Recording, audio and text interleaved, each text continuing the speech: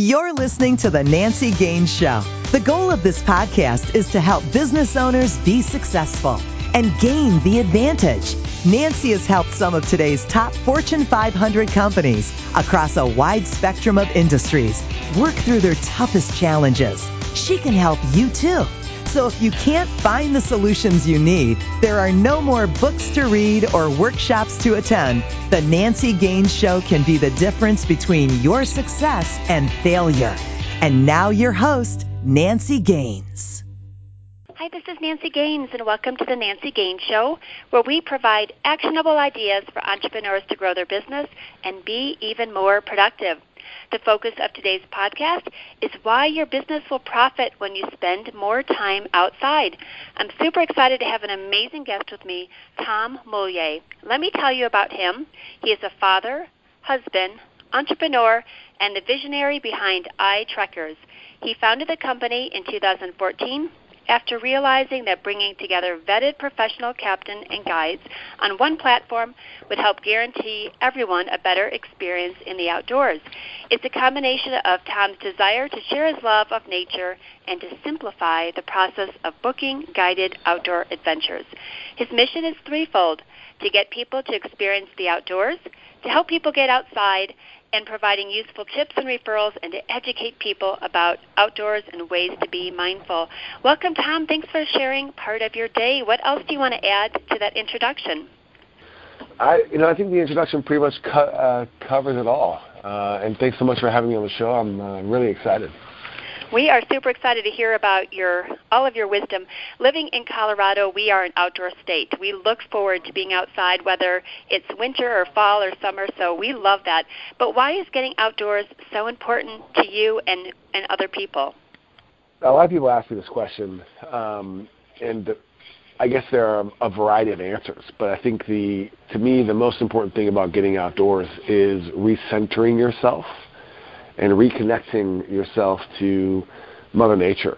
Most people don't realize this, but we are innately an outdoor society. It's only in the last 150 years that we've become this indoor society. I mean, we used to do everything outdoors, from working to going to the bathroom to even sleeping on hot days. And it's only in the last 150 years we've kind of migrated indoors, and more we're closing the outdoors off, and we're sitting on our couch with our smartphone and our bag of potato chips, and we're on our treadmill inside of a building, and we've lost that yearning and that call to get outside. Colorado is a great state to get outdoors. The amount of recreation and access that you guys have is almost second to none. But still, it's a smaller and smaller portion of the population that's actually taking the time to get outdoors. And that, to me, is a travesty. I believe in that. I get really cranky when I don't move. I'm a type O blood type, and I heard that type O's have to move a lot, but I'm sure every blood type should be out there. So if I don't get outside, it starts to get really, really cranky.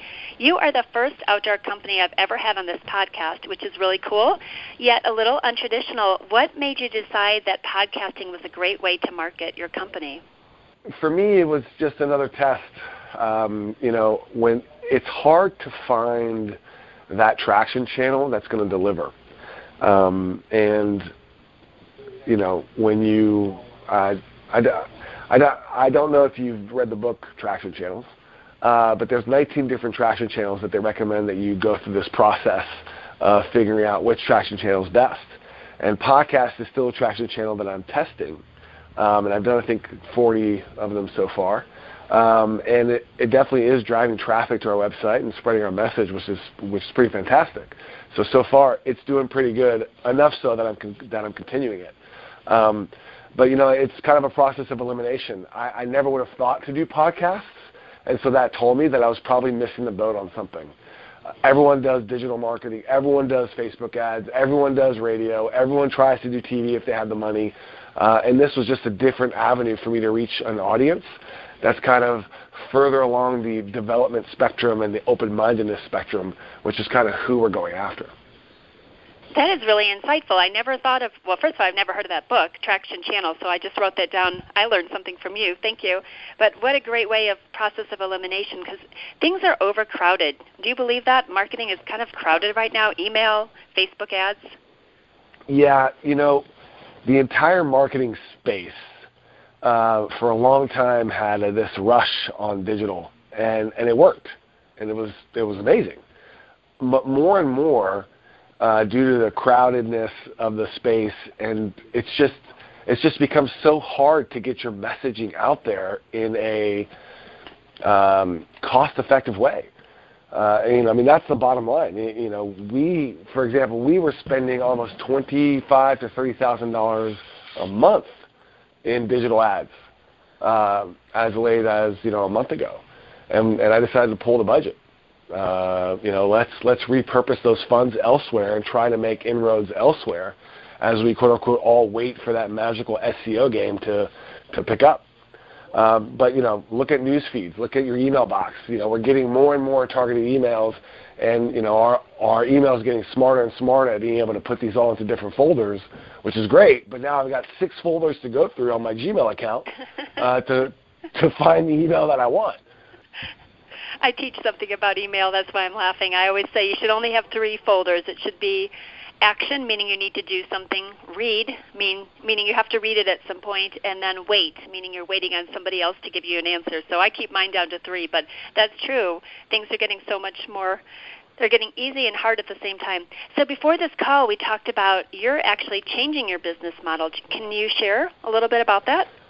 Yeah, absolutely. So, and it kind of goes to what we were talking about.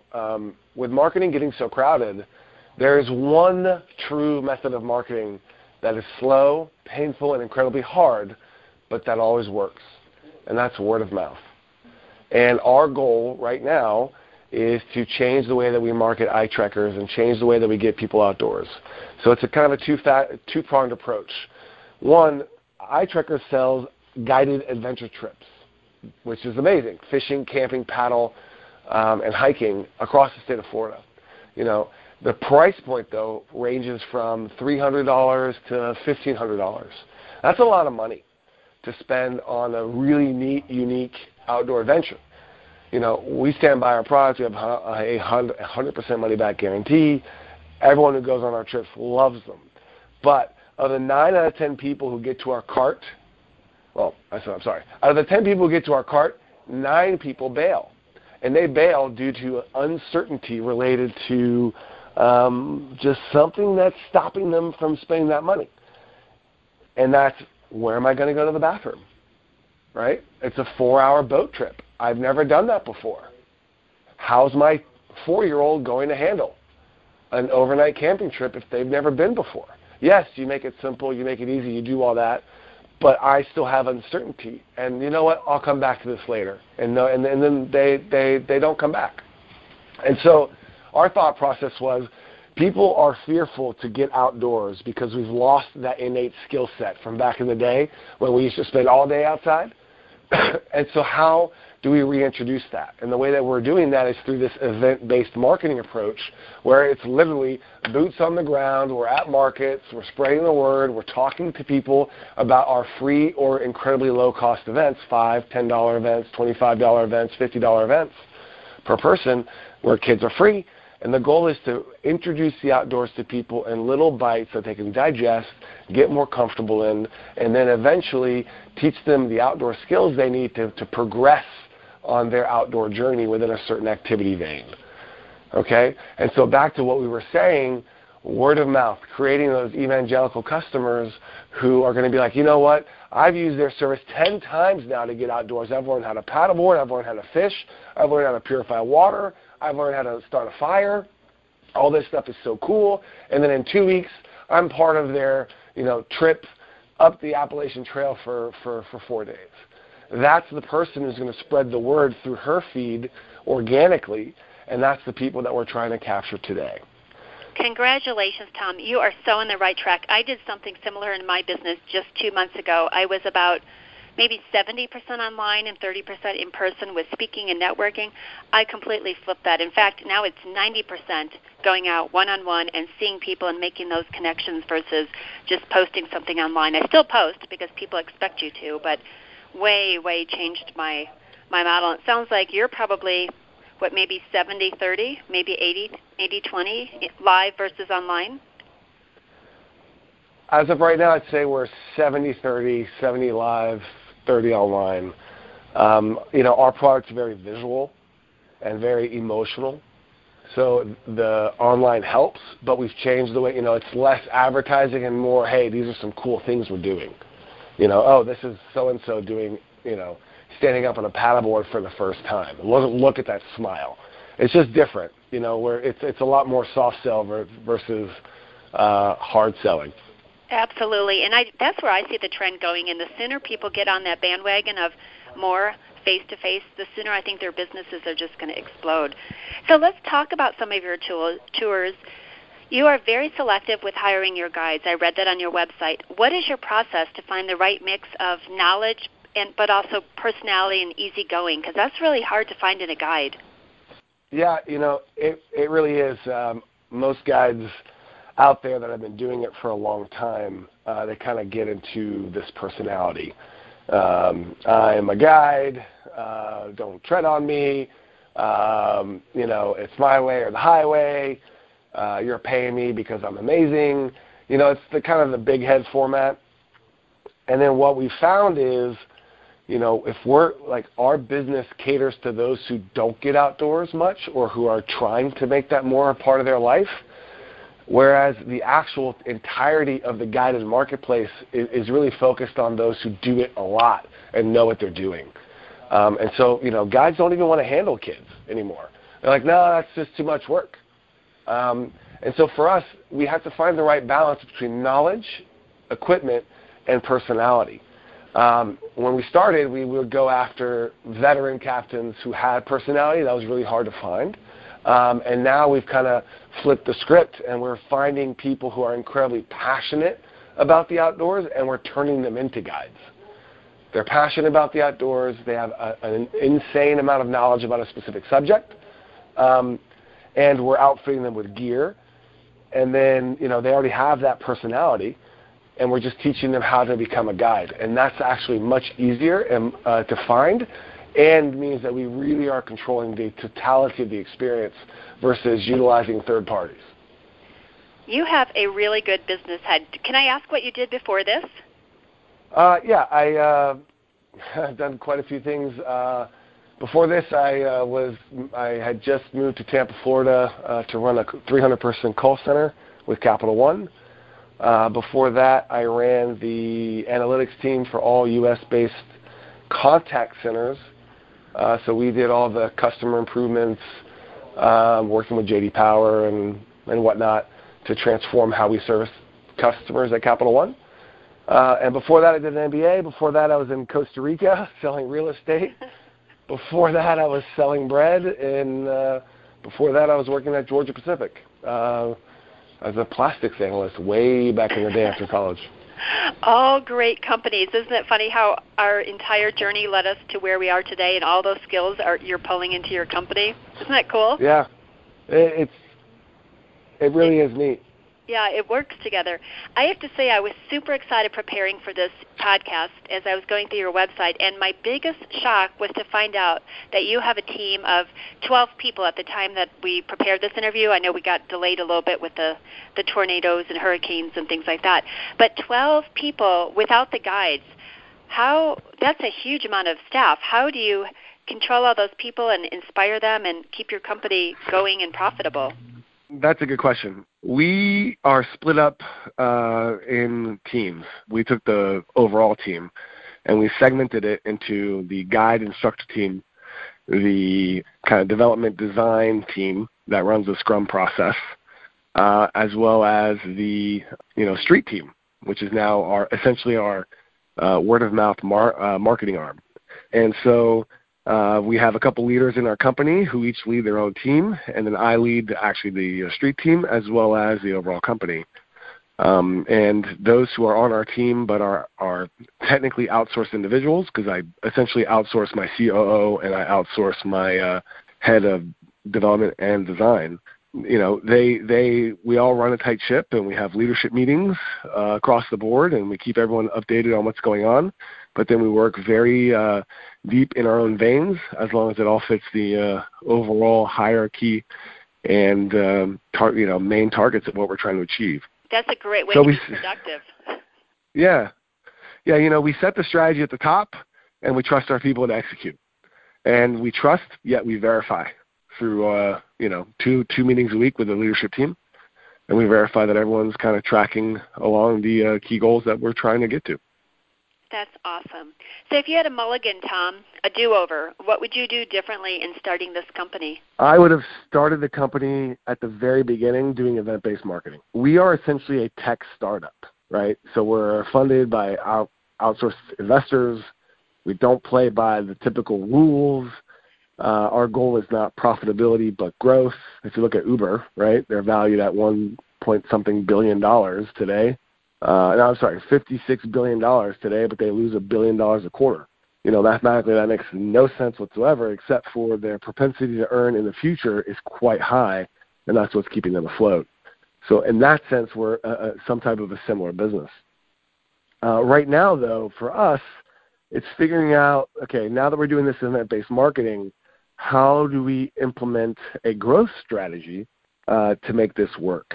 And so I'm specifically working on a franchising model now to basically spread across the U.S. with. Congratulations. That's pretty cool. REI, Thanks. Look out, right? We have REIs here in Colorado. It's kind of a state thing. You go get your license once you move here, and then you go get your REI card. I'm a huge fan of REI and what they do. So it's not REI Look Out. It's REI, we're going to come help sell your gear, because actually we use a lot of REI gear, branded gear, and we've been talking to them. But it's like, for us, it's let us teach people the skills to get outdoors, and then when it comes time for them to buy the gear, we'll turn them over. That's perfect. That's perfect, because there's a lot of complementary things you guys can do together. Awesome. So speaking of REI, what is your favorite must-have camping item? Personally, I think my favorite must-have camping item is a simple knife. I have one on me at all times. It's got paracord on it. It's just a simple knife that you can use in a million different ways. And that's probably what I would have, must have. But I'll tell you what, lately I've really been enjoying hammock camping. So my background, I love to hike, I love to camp. That's kind of my passion.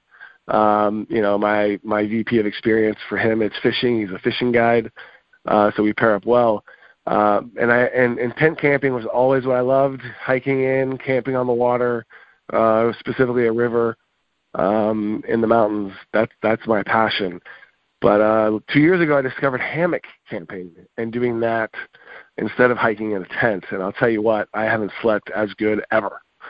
So you don't put anything over you? You're just out there? Depending on the weather, it comes with a tarp.